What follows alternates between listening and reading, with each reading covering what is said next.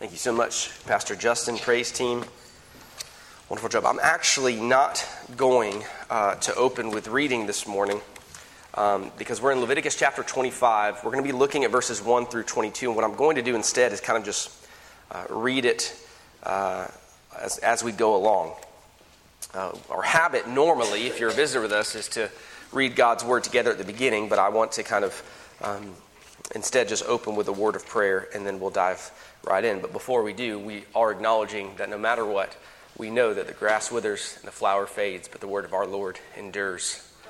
So let's go to the Lord and thank Him for His Word. Gracious Father, it is good to be here with your people. It's good to be here in your presence. And it's fitting now for us to prepare to receive from you your Word. Lord, as many of us come here this morning weary, some of us, I'm sure, are physically exhausted. Some of us battling illness.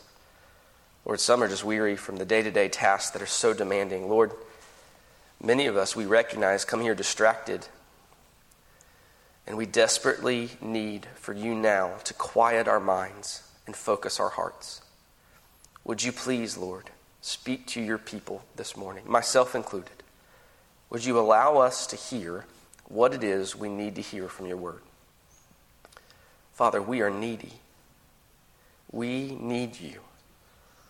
Would you please meet us now as we study together your infallible word? And we pray this in Jesus' holy name. Amen. Amen. Thank you. You may be seated. Most of us know what the Liberty Bell is, right? It's in Philadelphia. It's definitely second, but it's arguably the second most important artifact or thing in Philadelphia. Second only, of course, to the Rocky statue, right? That's clearly the most significant. It's the reason why people go to Philadelphia. Actually, fun story. One of Amy and I's first trips together was to Philadelphia, and she was really excited to see Independence Hall and the Liberty Bell. I just wanted to get a picture of the Rocky statue. I was hoping that they had an elevator, so I didn't really have to climb the steps. But and they had a concert going on, like a huge concert that Beyonce was there, and I was like, forget Beyonce. So I couldn't even take a picture of the Rocky statue. But regardless, the Liberty Bell is in Philadelphia, and it's really a great iconic symbol of American independence. So is the Rocky statue, by the way. But it actually wasn't wrong on July 4th, 1776, as many thought it was. But it's still a symbol of freedom in our country. The Liberty Bell, if you don't know, it's inscribed with these words. Some of you may know this, but these words are inscribed on the Liberty Bell. They are, proclaim liberty throughout all the land unto all the inhabitants thereof. These words, if you guess it, actually come from our text today in Leviticus chapter 25, verse 10. So it's fitting to start with a brief introduction about the Liberty Bell because this passage as a whole really is about liberty. It's about freedom. Maybe not necessarily in the sense of gaining freedom from civil government, but certainly freedom from debt and servitude. Freedom to return to one's inheritance, to return to one's own land and one's own clan. So that's really the big idea of today's passage. Today's passage is all about liberty and return. Liberty and return is the big idea. I'll explain what I mean by that in a bit, but before I do, we've got some work to do on the introduction side. I want to say a couple words about where we are in Leviticus. We're almost done, but we actually start this morning the epilogue. We're actually at the very end, chapters 25 through 27, they're one literary unit. And there's a couple ways that we see that. In fact, just some pointers as you look in Leviticus 25. You look at verse 1 and look what it says. It says, and the Lord spoke to Moses on Mount Sinai, saying, and then you skip all the way down to the back, Leviticus chapter 27, and you look at the very end in verse 34, and it closes with these words. These are the commandments which the Lord commanded Moses for the children of Israel on Mount Sinai. So we really haven't heard anything about Mount Sinai yet in Leviticus, and that refers to the fact that this is a concluding section. It's one literary unit. It's also formed as a huge chiasm. For those of us who aren't familiar with that term, it's basically, again, a structure like ABA or ABCBA. It's a literary device where the first and last portion are kind of inverted, and the middle portion usually has some significant meaning. This is a chiasm, with chapter 25 being about the laws regarding redemption. And then in the middle section, in chapter 26, you have these covenant stipulations, blessings for walking according to the Lord and curses for disobeying the Lord. And then you have the final chapter, you have more laws of redemption. And so next time, Lord willing, we'll take the redemption portion. But this week, what we're focusing on is what's called the Jubilee. We'll finish somewhere in there, but that's where we're headed this morning. I want to mention a couple other brief preliminary remarks. In order for us to really understand what's here in our passage, I want to use the image of a table. And what I want to do is I want to introduce to you the four legs of the table. And you'll need to hang on to this as we study throughout the rest of this month, this kind of epilogue. You'll need to know this. Not all of these legs will probably be pertinent to us this morning, but we need to have them as we consider this literary unit as a whole, okay? The first leg is an understanding of Israel's kinship system. That's the first leg of the table. We have to have some understanding of Israel's kinship system if we're going to understand specifically redemption as we look at that next time. But I'm going to introduce it here. The structure of Israel was really a three-tier pattern of kinship made up of the tribe, the clan, and the family household. The tribe, the clan, and the family household. That is the structure of Israel. A tribe was one of the descendants of Jacob or Israel, the 12 sons. The tribes are then broken into clans, and the clans broken into family household. The family household in Israel was not just the nuclear family. It was usually several nuclear families with one male head, and they were the primary place of authority. That family unit sometimes consisted of 3 to 4 generations. It was the primary place of authority, support, and protection. The family was primarily responsible for the well-being of everyone within the household. Not some governmental agency, but the family. That's the first leg, Israel's kinship system. The second leg would be Israel's system of land ownership. Israel's system of land ownership. This is also pivotal for us to understand what's happening in the text before us. See, when Israel arrived in the promised land, we know this, the land was allotted according to the tribes. Those tribes allotted the land, therefore, according to the clans, and the clans according to the family households. That's actually played out perfectly for us in the book of Numbers, chapter 26, as well as really a huge section in the book of Joshua from chapters 13 through 21. The only thing I want to say about this point specifically is we see two things going on very clearly. In Israel's land ownership, the system of land ownership, we see that there is equitable distribution going on. Equitable distribution going on. It's mentioned specifically that they are allotted land according to their size.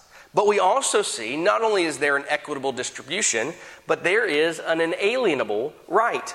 It's an inalienable right. This land that was given to the families in Israel, it was not something that could be taken away. It belongs to the family. More specifically, the clan has a responsibility to make sure the families kept the land that was allotted to them. It was an inalienable right. In fact, you think about this, if you're familiar with the story, it's one of the reasons that Naboth responds to King Ahab the way he did. If you remember the story in 1 Kings 21, King Ahab, he takes a look at Naboth's land. He likes it. It looks really nice. He wants to make a trade with him. And Naboth says something along the lines of, "The Lord forbid I ever give up my father's inheritance." He means quite literally, the Lord has forbade it. He should not give up his land. So that's the second leg. The first is Israel's system of kinship, and then Israel's system of land ownership. The third leg is the fact that it's God's land. That this is God's land. The land is God's. Now, Israel's well aware of this. We know this. This forms a major portion or part of their whole theology. The land is ultimately God's. It's stated in verse 23 of our chapter. It says, "The land shall not be sold permanently, for the land is mine." So Moses declares this truth long before they ever arrived in the promised land. In Exodus chapter 15, verse 17, he says, "You will bring them in and plant them in the mountain of your inheritance, in the place, O Lord, which you have made for your own dwelling, the sanctuary, O Lord, which your hands have established." The promised land was under divine ownership, and it was a divine gift. We're going to see that they are going to be sojourners in the Lord's land. Yes, it's theirs. Yes, they have an inalienable right for it. It's a divine gift, but the land always and ultimately belongs to the Lord, and it has to be used according to his precepts. The fourth and final leg, not only is the land God's, but also the people are God's. The people belong to God. They are God's people. The Israelites are guests and residents, as I just mentioned. They've been brought in by the pure kindness and benevolence of the Lord to occupy the Lord's land. In fact, in verse 42 of chapter 25, it states, "An Israelite is not to be sold into slavery." Why? Because they already belong to the Lord. They are his. So those are the four legs of the table that we'll need to keep in our mind over the next month or so. One final comment before we jump into our text. I want us to understand that the Lord's dealings with Israel, as we've seen often time and again, as a whole, the Lord's dealings with Israel should be understood paradigmatically. What do I mean by that?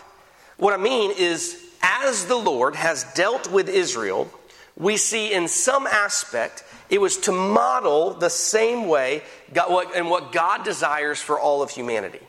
Okay, so Israel, again, it's a microcosm for humanity. These principles for God's dealing with his people are God's dealing with all people at every time and culture. And so, though we do not actually practice a Sabbath year, nor the year of Jubilee, we have something here that does speak to exactly where we are in our culture. I think most of us know that, but I want us to remind us at the outset. All right, that's a long enough introduction. You ready for the rest? All right, good. So we got the legs. Let's put on the tabletop. The tabletop, quite simply again, is verses 1 through 22, is about liberty and return. Liberty and return. It starts with the sabbatical year, as it's listed in verses 1 through 7. Let's read those together. In Leviticus chapter 25, 1 through 7, as soon as I swallow this cough drop. You ever get to that point where the cough drop's like so small, you're afraid it's going to come shooting out your mouth? No? Just me. All right. Leviticus 25, starting in verse 1. "And the Lord spoke to Moses on Mount Sinai, saying, 'Speak to the children of Israel, and say to them, when you come into the land which I give you, then the land shall keep a Sabbath to the Lord. 6 years you shall sow your field, and 6 years you shall prune your vineyard and gather its fruit. But in the 7th year there shall be a Sabbath of solemn rest for the land, a Sabbath to the Lord. You shall neither sow your field nor prune your vineyard. What grows of its own accord of your harvest you shall not reap, nor gather the grapes of your untended vine, for it is a year of rest for the land. And the Sabbath produce of the land shall be food for you, your male and female servants, your hired man, and the stranger who dwells with you. For your livestock and the beasts that are in your land, all its produce shall be for the Lord." What an interesting text this is. This actually is really just an expansion of what's already been declared about the Sabbath in Exodus chapter 23 in verses 10 and 11. I think it's on the screen if your eyes are there. It says, 6 years you shall sow your land and gather in its produce, but the 7th year you shall let it rest and lie fallow, that the poor of your people may eat, and what they leave the beasts of the fields may eat. In like manner you shall do with your vineyard and your olive grove. So what we see in Exodus is not necessarily brought out very clearly in our text in Leviticus. Did you notice that? And that is that there's a central focus here in the Sabbath year on the poor in the community. In fact, Deuteronomy chapter 15, verses 1 through 18, if you did the reading this week, it brings this out very explicitly. I'll just read the first 4 verses of that in Deuteronomy chapter 15. It says this: "At the end of every 7 years, you shall grant a release of debts. And this is the form of the release. Every creditor who has lent anything to his neighbor shall release it. He shall not require it of his neighbor or his brother, because it is called the Lord's release. Of a foreigner you may require it, but you shall give up your claim to what is owed by your brother, except when there may be no poor among you. For the Lord will greatly bless you in the land which the Lord your God is giving you to possess as an inheritance." It goes all the way through verse 18, talking about this sabbatical year. But the focus very specifically is on the help it offers the poor. But what was its purpose? So obviously we know a little bit about the purpose of the sabbatical year, but let's dive a little bit down deeper here and look at some of the purposes of this sabbatical year. Rest certainly has to be the first purpose that just comes to our mind, right? Rest is certainly one of its purposes. The land would rest. The people would rest. Even hired workers and sojourners were not to perform their normal agricultural work. The animals were given rest. And unavoidably, there's a principle that we really see here clearly in the Scriptures that often we overlook, and that is the Lord does care for His creation. Right? From the smallest to the greatest, these things are not unimportant to Him. And therefore, nor should they be unimportant to His people. I want you to know this, because I feel like sometimes we can go so heavily to the conservative side that any kind of care for the earth seems as it's just a tree hugger sort of liberal sort of mentality. The reality is, according to the Bible, we as God's people are to care about creation. We are to care about those things that He's created. We can't help but realize that those who show no concern whatsoever for the environment seem to disregard the principle that God does care for His creation. Now, does this mean we need to ensue panic every time it gets a little warmer? Absolutely not. But guys, let's not go the other way, right? The Lord cares for His creation. Therefore, we, as the stewards over creation that He's put in the garden, ought to care as well. We already spoke on this. There's also a purpose of relief. Not just a purpose of rest for the land, but a purpose of relief. Relief of the poor is obvious. So, rest and also relief. The Sabbath year provided food for the poor. This practice also provided debt relief, but there's finally another one that's not mentioned specifically in Exodus, Leviticus, or Deuteronomy that we have to touch on. And that is, it was not only a purpose of rest and relief, but the Sabbath was also a sign of the covenant, meaning remembrance was a purpose. Rest, relief, and remembrance. The weekly Sabbath, certainly, but also the sabbatical year was a sign of the covenant for the people of Israel. And they were to practice it as such. We see that in Exodus 31. It was to be a reminder of the covenant God had made with Israel at Mount Sinai. So obeying its regulations was not an option. It was supposed to set Israel apart and to be an expression of their covenant obedience. Okay. So it's real easy just to read through all of those things and understand them. But it's a whole lot harder to say, okay, now how does this apply to our life? What does it look like for us today? And if we were to attempt to apply each of these, let's just do it, right? For instance, the purposes of the sabbatical year. If they start with rest, let's apply it. Well, especially in our culture, I do not believe we are a people that is easily given to rest. I think that partly we struggle with this for the same reason it would have been difficult for an Israelite. It's because of a lack of trust. It's hard for us to set aside the things that we are compelled to do, that we know have to get done, to rest in the Lord. And there's another reality that's true in our culture, and that is there's simply too much to do. Don't you feel that? That there's no way we can possibly do all that could be done. Or sometimes we feel must be done in order for us to get on in life. There's just too much. Sacrifices have to be made. Decisions have to be made. It's endless how much work is available to us. The technological advances that were promised to alleviate our workload, they've actually done quite the opposite. They have opened up every possible moment of our lives as an opportunity to do more, create more, accomplish more, and the temptation is great for us to give ourselves to it fully. Listen, there's a principle here that applies to all of us. While we do not practice a sabbatical year, we are to regularly rest in the Lord. I mean, literally. We are to cease from our busyness and daily activities to unplug and give ourselves fully to God. Listen, that's part of what we do every Lord's Day when we meet. We rest in the Lord. So are you resting? Well, what about relief for the poor? We saw rest was a purpose, relief was also a purpose. The reality is we have a huge responsibility for primarily the family of Christ. But I simply want to put forth here, as we think about how we might apply this, that we are to be a generous people.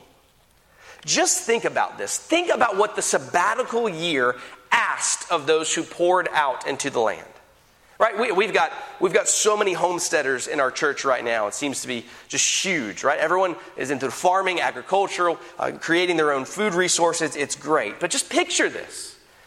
They worked it 6 years to make it a productive place that would bring forth all their family needs and then some, so that they might even make a profit. They wanted to feed and take care of their family. Then in the 7th year, they're commanded to sit back and just watch others take from it. Like, look, the land is right there in front of them, right? They don't go on vacation. They're there when others go through and take from the fields that they've worked in for 6 years. That's profit that's being taken from them. And I just want to ask this, as it just pondered my heart this week, how does that speak to the way that you and I think about our profits? How does that speak to the way that we accumulate, build, and work in order to earn? Now, I'm not answering that question. I'm just presenting it because I think it's something we need to think about. Remember what undergirded the whole thing. God owns it. All. Make the transition here. The Israelite worked hard by the sweat of his brow to put food on the table, but the land didn't grow anything without God allowing it to. There wasn't enough sweat on his brow to produce a single grain of wheat if the Lord did not ultimately give it. And so there's relief, rest, relief. But let's think about remembrance. How does that apply to us? You know, how we respond to these first two really depends on how we respond to the last. How we think about the busyness of our lives, how we rest, how we think about our generosity, how we respond to those in need, it ultimately depends on our remembrance. Whether we're remembering the covenant we're a part of or all God has done in order to bring us in right relationship with himself through his Son, it all depends on our thoughts of remembrance. Which is why we celebrate an ordinance of remembrance often to bring those things to mind. So that's the year of the Sabbath, their sabbatical year. I want to read next about the year of Jubilee. These two are interrelated, as we saw in Deuteronomy chapter 15. In verses 8 through 12, I want to skip around a bit here. What I want to do is I really want to start with verses 13 through 17. I want us to think about the financial implications of the year of Jubilee. The exhortation and then promise we'll find in verses 18 through 22. And then I want us to come back at the end to the year of Jubilee and really think about what it's about. And so I want us to start in verse 13 and read verses 13 through 17 and the financial implications of the year of Jubilee. It says this: "In this year of Jubilee, each of you shall return to his possession. And if you sell anything to your neighbor or buy from your neighbor's hand, you shall not oppress one another. According to the number of years after the Jubilee, you shall buy from your neighbor, and according to the number of years of crops, he shall sell to you. According to the multitude of years, you shall increase its price, and according to the fewer number of years, you shall diminish its price. For he sells to you according to the numbers of the years of the crops. Therefore, you shall not oppress one another, but you shall fear your God, for I am the Lord your God. The financial implications are addressed here, and there are financial implications. If you are hiring your worker not to work, and yet he's hanging around, guess what he's still got to do? He's got to eat. So you still have to let your land go follow. But if you're going to help a brother out and purchase their land for them, really all you're doing in that time is what? You're renting it. You're going to rent the crops. So the question is, do I pay for 50 years when there's only a few years left? And the answer is obviously no. All of that is calculated according to the Jubilee.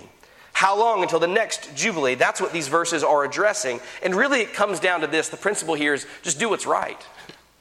Don't try to sell your land for more than it's worth.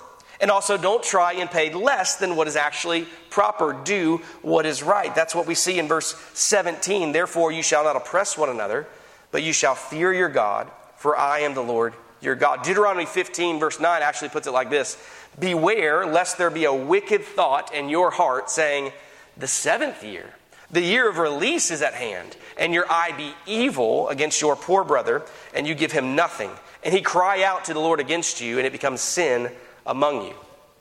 See, the point is, the temptation is going to be to try and get one over. Right? I'm going to do what is in my best interest, and the Lord simply says, no, do what is fair for your brother. Those are the financial implications. And then this section leads into a section with an exhortation and a promise. Exhortation and a promise. This is going to be in verses 18 through 22. It begins in verse 18. So you shall observe my statutes and keep my judgments and perform them. And you will dwell in the land in safety. Then the land will yield its fruit, and you will eat your fill and dwell there in safety. And if you say, what shall we eat in the seventh year, since we shall not sow nor gather in our produce? Then I will command my blessing on you in the sixth year, and it will bring forth produce enough for 3 years. And you shall sow in the 8th year and eat old produce until the 9th year, until its produce comes in. You shall eat of the old harvest. This is just astounding to me. It starts then with a so you shall, but really this is really an if-then statement. If you observe my statutes and keep my judgments and perform, then you will dwell in the land in safety. And then the Lord offers this promise. I want to read verse 19 again because I love this. He says, then the land will yield its fruit, and you will eat your fill and dwell there in safety. I'm going to take just a moment to promote Fisherman's Friend cough drops. Because there's no way I can do this smooth. This is just, all right, now it's done. But if you don't have these, they're at CVS, and they're just straight menthol, but they're really, really good for you. I don't think good for you, good for not coughing. Okay.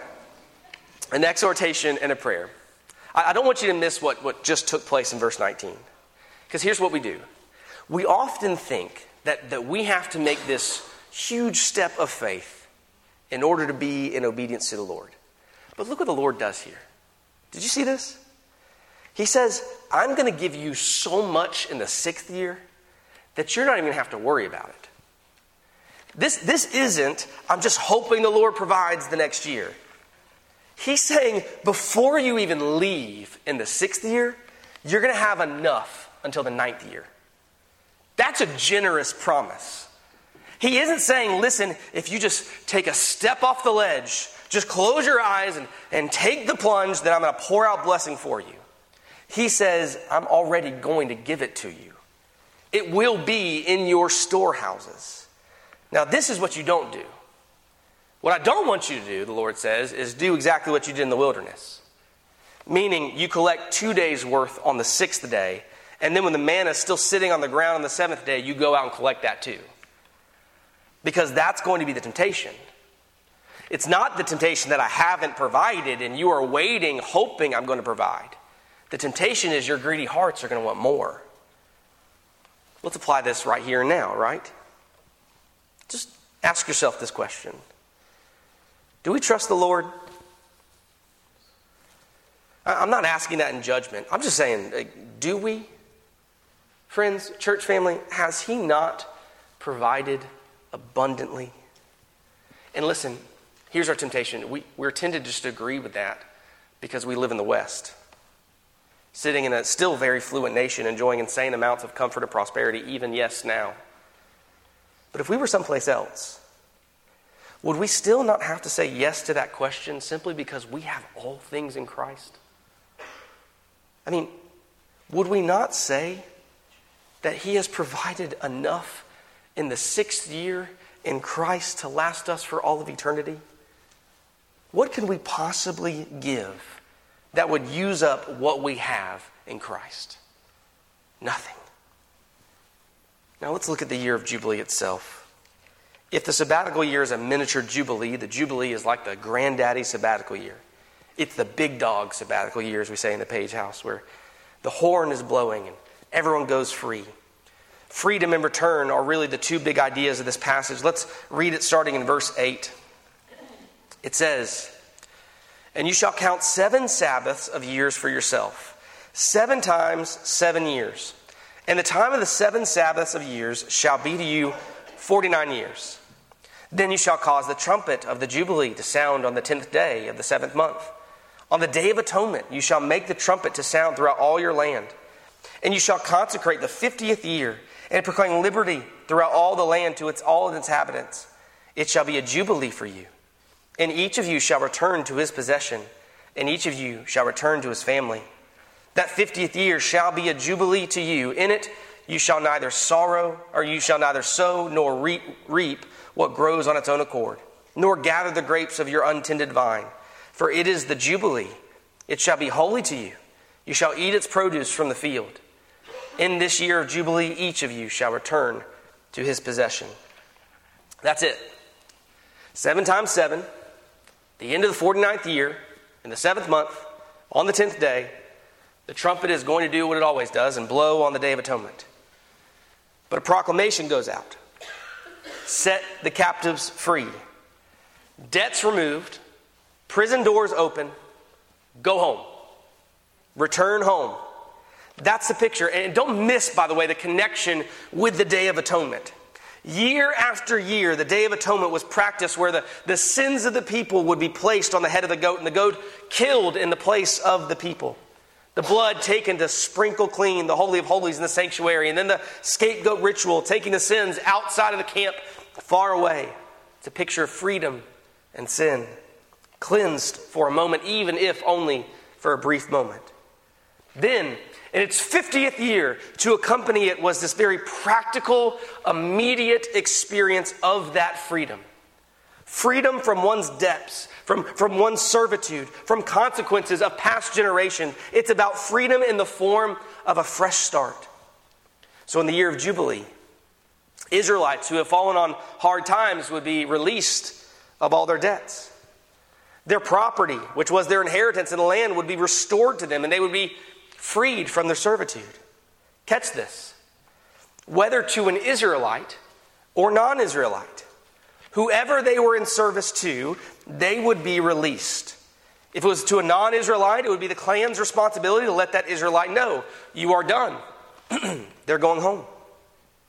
The understanding of the liberty that was pronounced can't be separated, though, from the return that was to take place. Everyone was returned to their own land, surrounded by their own clan within their own tribe. It says in verse 10, each of you shall return to his possession, and each of you shall return to his family. Again, in verse 13, put your eyes there. Each of you shall return to his possession. So, after years of working someone else's land, tending someone else's flock, the Israelite was released to go back to their own family land, their own family. See, often the loss of land would mean in itself the separation of a family. Ponder it. 50 years. Can you imagine the joy that would be experienced? Jubilee is a fitting word. Jubilation or exaltation, it's a celebration, rightly so. After the experience of being separated from one's family, the loss of one's land, living in servitude, and the overwhelming debt, finally, there was freedom. But 50 years, I mean, look, this debt and this servitude could have started in the 10th year. Right? Your family could look a lot different by the next time you see them. This isn't a couple years. It might be, depending on when it starts, but usually it'd be a much longer period of time. You could be meeting family members that you've never met before. You'll be hearing that you'll never see some family members again. So celebration, yeah. Jubilation, certainly. Exaltation, yes. But also heartbreak, sadness, loss.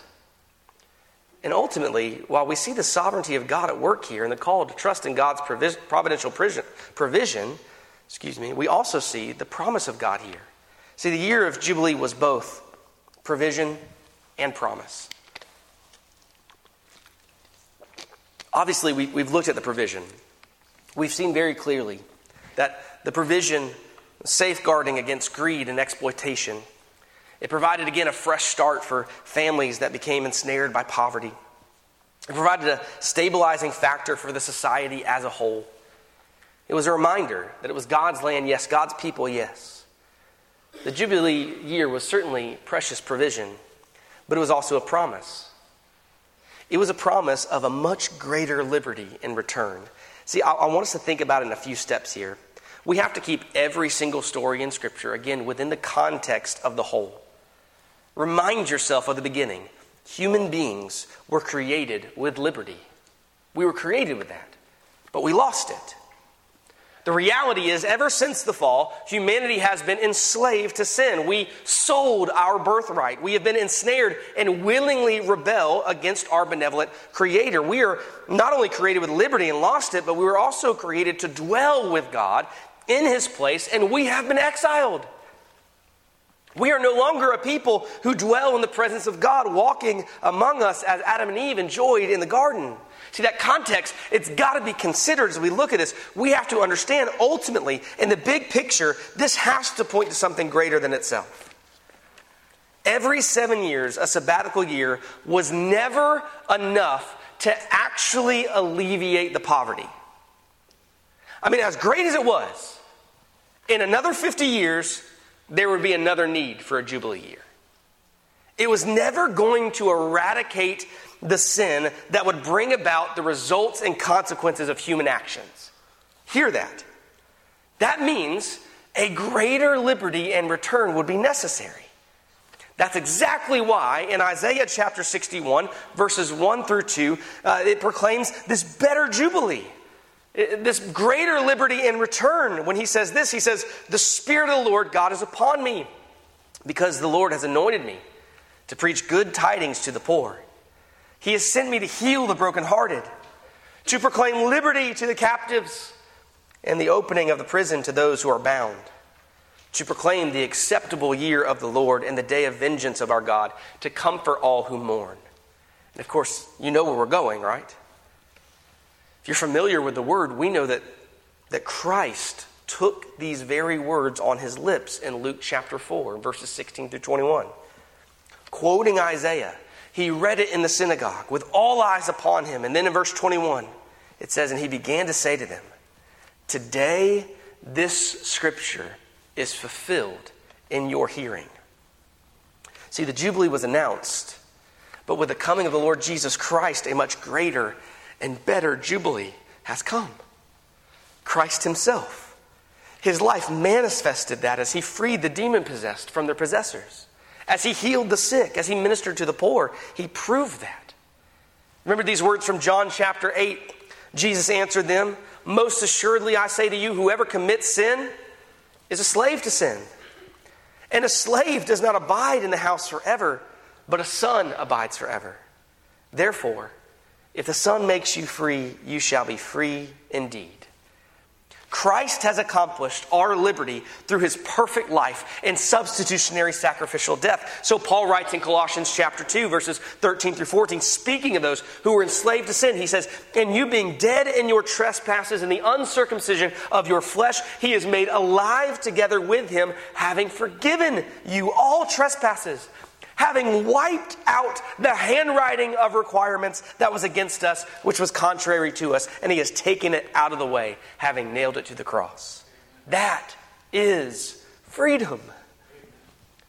Freedom from the law, freedom from sin, and freedom in Christ. This is the true and better Jubilee. Listen, we're not talking about a great restart. We're talking about endgame. This is not an opportunity for us just to get things right this time. This is a permanent, eternal Jubilee brought about by the Lord Jesus Christ. He paid for each and every one of the sins of His people. There's a permanent liberty for those who've been made alive together with Him by faith and repentance. And so we do not need another Jubilee. For Christ has secured our liberty forever. But get this. He's not only our Jubilee, but He's our return. We no longer need to return to a land, but we're in Christ. He is our inheritance. Being in Him is being in right relationship with God. That's actually a Jubilee worthy of the name. And listen, all right, okay. I know all this is true. I know it. But I struggle with this. Because I'll be honest, and I'm sure you feel this too, there are certainly times, more often than not, that I don't feel free. I know this is true. But I have so many conversations with people who are in Christ, who love the Lord Jesus, and they don't feel free. So I thought to myself, well, how am I going to proclaim this? And I just don't feel it. Well, I proclaim it because I know it's true. But I also realize that the Jubilee has been announced. But friends, I'm not home yet. I haven't made it back. We haven't made it back. We are freed from sins. Praise God. Hallelujah. But we're also now being freed from the experience, the remnant of that dying, sinful nature. We have returned in Christ. We are in Him, and we stand on that truth. And some days that's all we can do, because the reality is that Jubilee has not yet been fully experienced by the people of God. It's true. We read the Word and we know it. And we've even experienced it in part of our lives. Let's not downplay the fact that many of us, even in this room, have experienced freedom from the power of guilt and sin. Amen. We recount together the testimony of that. And yet there's still the experience of being at the whim of our flesh. There's still the experience of just not feeling free. So what do we do, church? Do we just deny that or just put that in a box somewhere in the closet and pretend that we've got the whole inheritance right now?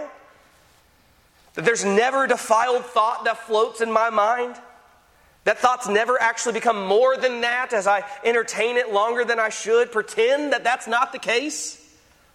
Pretend that I never get impatient or angry with my children? Pretend that this freedom that I know I have in Christ is my actual experience every moment of every day? No, we don't pretend.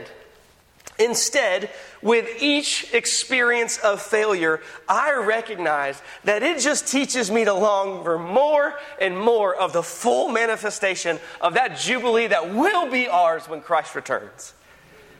I long for it. I hate the thoughts. I hate the impatience. I hate how easily I can give into my flesh. But church family, Christ is coming back. And I'm His. I will experience, church, we will experience the full freedom for which we were purchased by Him. And oh, how I long for that day. And oh, by the power of the Spirit, how I long for my life to reflect that day more and more as I grow into the image of His likeness. Would you stand as we close this morning in prayer? Father, You are indeed gracious. When we ponder the lengths to which You went to redeem for Yourself a people in Christ, that You did not even spare Your own Son, we are reminded and greatly assured that there is nothing above, nothing below, in us, outside us, nothing, not even death itself, that can separate us from the love you have for us in Christ. Oh, Father, how we cling to that. We thank you for the freedom that we have experienced, and yet, oh Lord, help us to long for the fulfillment. Help us to long for the completion of that Jubilee when Christ returns. Come, Lord Jesus, we pray. In his name, amen. Amen. Thank you, church. You may be seated. As we come to the conclusion of our service, this is the time of our invitation. This is as much part of the service as any other. It's our call to respond to that which God has so faithfully given us through his word. And so we do this every week. We talk to those who know themselves to belong to Christ and those who don't know themselves to belong to Christ. So if you're in Christ this morning, and maybe you're just like me, where you know that this is true, you just don't feel free, right? The pangs and difficulties of this world, they weigh you down, and you share in that difficulty. I just want to remind you and encourage you that you do not do that alone. What a sweet gift the Lord has given us, that we get to be in this community together. So if you're just here this morning and you're struggling even with that very thing, of the difficulties of this world, reminding us constantly we have not had the full manifestation of that Jubilee, that we long for that together. If you're here this morning, that's you. Please take the advantage and the gift of what the local church is and pour that out to a brother and sister. Ask for prayer. Ask them to walk through accountability with you and encourage you in ways that you are most needful of it. Whatever the Lord's speaking in your heart, I pray that you would respond. We would hope even longer, even more, for that great Jubilee when Christ returns. Are you living today as if that's the case? That you truly believe that Jubilee is awaiting us? Our prayer is that you would. But maybe you're here this morning and you recognize something. You recognize you haven't experienced any Jubilee at all. Because you still owe a debt. You were still enslaved. You were still exiled from fellowship with your Creator. That you do not have in Christ Jubilee, exaltation, peace, and hope. And even more importantly, salvation from your sins. The charge to you is very clear. Hear what Christ has accomplished. And fully and finally, he has redeemed his people through the sacrifice. See, the reality is you and I, we've earned our distance from the Lord. We've earned our slavery and our debt. It's a debt that's real that we owe in our sin because we have rejected our good and gracious God and his design for our life. We instead live our own lives, our own way, wanting to be gods of our own life, and therefore we are deserving of that just Creator God's wrath and punishment. Why? Because he is holy. The Bible says he cannot be in the presence of sin, nor can he look upon it with favor. And you, as his creation, were purposed to bring him honor and glory. Instead, you've rejected the Creator for creation. And you seek to do that for yourself. So you have earned a debt. You've earned that separation. And if this were not a God of mercy, then his face would have been kept hidden from you. And guess what? He still would have been just. Still would have been righteous. But because he is a God of mercy and love and the fullness of all thereof, he sent forth his Son, Jesus, fully God, fully man, to live a perfect life, to live a life that you and I should have lived, but we can't live, and he lived it for us. Therefore, he did not deserve or earn anything but the full inheritance of God's kingdom, and yet he willingly set himself upon a cross and died by the hands of sinful men. But even more than that, on the cross, he took upon himself the full and final wrath of his Father for sins that he never committed, but the sins that you and I committed. And he gives the gift for those who repent and trust in him of his righteousness, of his right standing, so that when the Father now looks at those who are covered with the righteousness of Christ, he no longer sees our sin. He instead sees the sacrifice of his Son. That's where the Jubilee comes from. That's where our debts are no longer owed because Christ paid them. That's where we are no longer enslaved to the sin because Christ rose victorious over death. So we stand now in the presence of God, for those of us who are in Christ, just awaiting for his return, proclaiming this message of hope. And so if you're here this morning and you know that you are still standing in your sins, still standing enslaved to this flesh, then the message is clear. Come to Christ. Repent of your sins, turn away from them, and trust in His finished and final work upon the cross for you. You can do that today. There's not some prayer that you need to repent or need to pray. You simply just cry out to the Lord and ask for His grace and mercy, to confess your sins to Him and to recognize He's your only hope, to call out for Him as your Savior. And the Bible says He's faithful and just to cleanse us of our sins if we do that. But I do want to encourage you, if you've done that, if the Lord's just spoken to your heart this morning and He's stirred you to proclaim faith in Him, please don't leave here without telling someone. Why? Because, my friend, even when the Lord is taking care of our biggest issue, our sin, we still struggle and wrestle with this flesh. And what you need more than anything else is a community of grace that will come along you and disciple you and love you and proclaim His excellencies and goodness in the midst of a world that is lost and in dire need of His hope.